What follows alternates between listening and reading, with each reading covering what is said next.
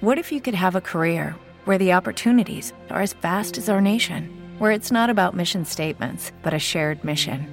At U.S. Customs and Border Protection, we go beyond to protect more than borders. From ship to shore, air to ground, cities to local communities, CBP agents and officers are keeping people safe.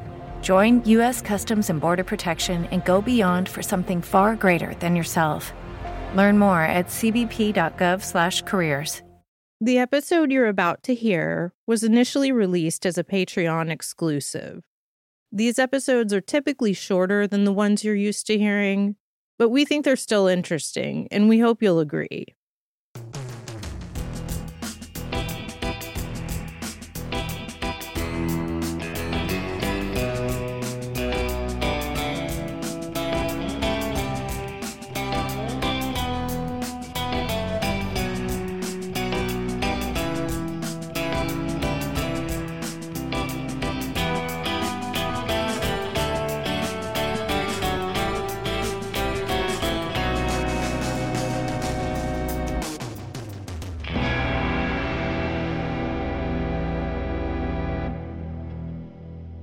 Hello and welcome to Something's Not Right. I'm Olivia, and tonight I'm going to be going solo again, but Tashana will be here for the next one. Surprise, surprise, I've actually got our next Patreon episode written, and we are in the process of putting together some regular episodes so we can get back into full production again. And I have a really ambitious release schedule for next year, so hopefully we can start getting things out to you with more regularity. But that's really all I've got in the way of announcements for tonight, so let's get into our topic for the evening.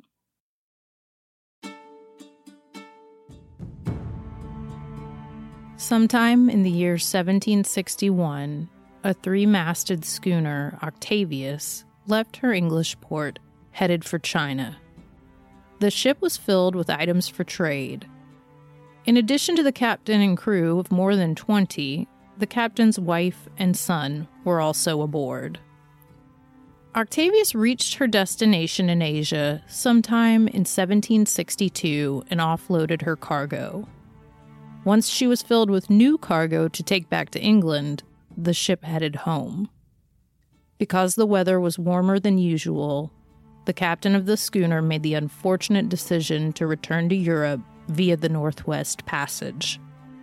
For those not in the know, which would be me prior to looking it up, going from Asia to Europe via the Northwest Passage basically means traveling over the top of North America. So we're talking about a chilly area.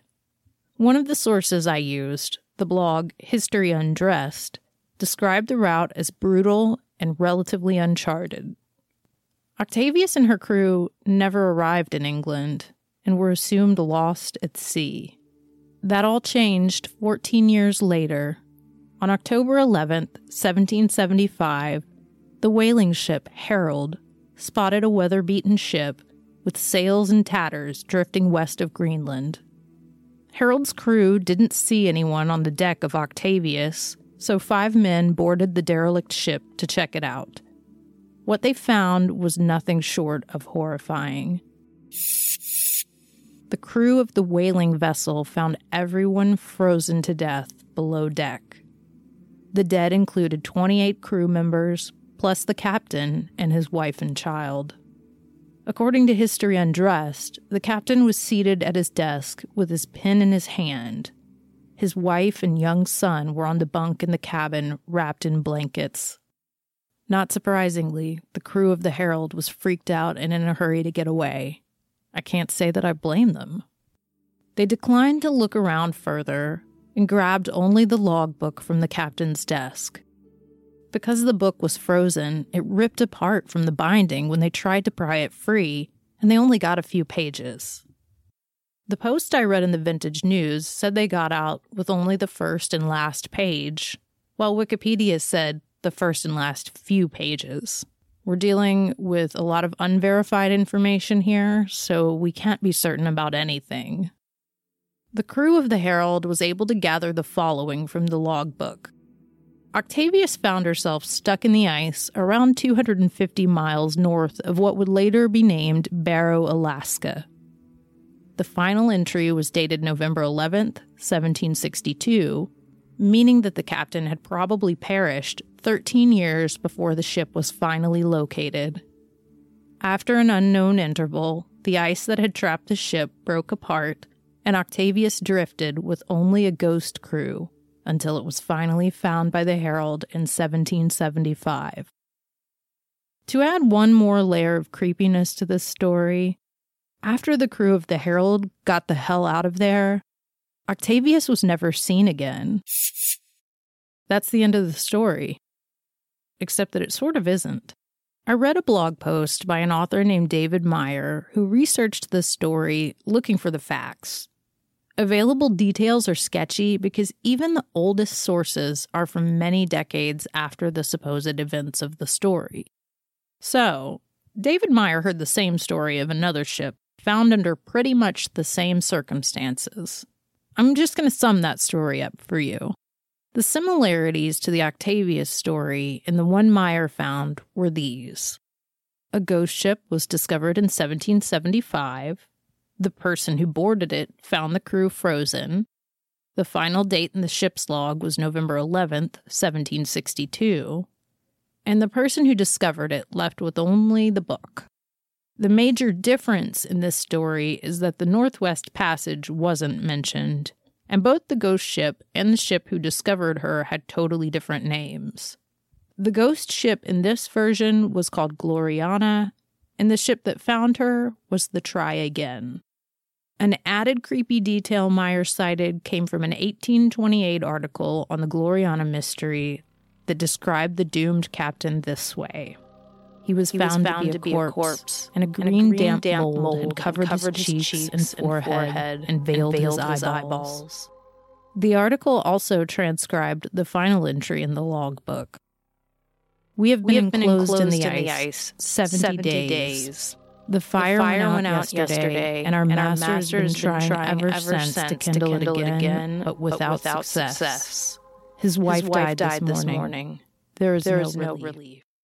Meyer felt like the stories of Octavius and Gloriana may have been describing the same event with the same ship. Ultimately, what it comes down to is that nothing in either story is a certainty. There are no known primary sources to trace, and the Telegraph was probably right in characterizing the story as probably legendary and not actual. Either way, it's a good creepy tale. Before we go, I've got one more similar ghost ship story to tell you about very briefly. This one is also probably a legend, and I found even less about it than Octavius. The English schooner Jenny left the Isle of Wight in 1822. Like Octavius, she wound up stuck in the ice. In Jenny's case, she was stranded in the Drake Passage, which is way down between South America and Antarctica. On September 22nd, 1840, 18 years after Jenny left the Isle of Wight, she was spotted by a whaling ship called Hope, presumably in or near the Drake Passage. Hope's captain, Captain Brighton, boarded the Jenny, which, like Octavius and Gloriana, was said to be full of frozen bodies. As in the previous stories, Brighton took Jenny's logbook, which Wikipedia said he intended to return to the ship's owners. The earliest known source of this story, according to Wikipedia, was an 1860 German magazine article. That's a bit closer to the date of the events in question than the sources for the Octavius and Gloriana stories, but it was still 20 years after the fact. I want to fill this one out with a few details I spotted on a paranormal blog, though I believe the original source was that 1860 German magazine. According to a post on Night Watch Paranormal by Andy Haggerty, wherever it was that the Hope encountered Jenny, they spotted her as she was coming out from between two icebergs. Now this is creepy. They saw 7 men standing at attention on her deck. When they got closer, it became apparent that the 7 men were frozen solid. As Haggerty described it, they looked, quote, as if caught in some storm and flash frozen. He went on to say that they looked like they were in good condition, almost like they were recently frozen. Like the story of Octavius, Jenny's captain was supposedly found in a state that suggested he'd frozen to death while writing in the logbook.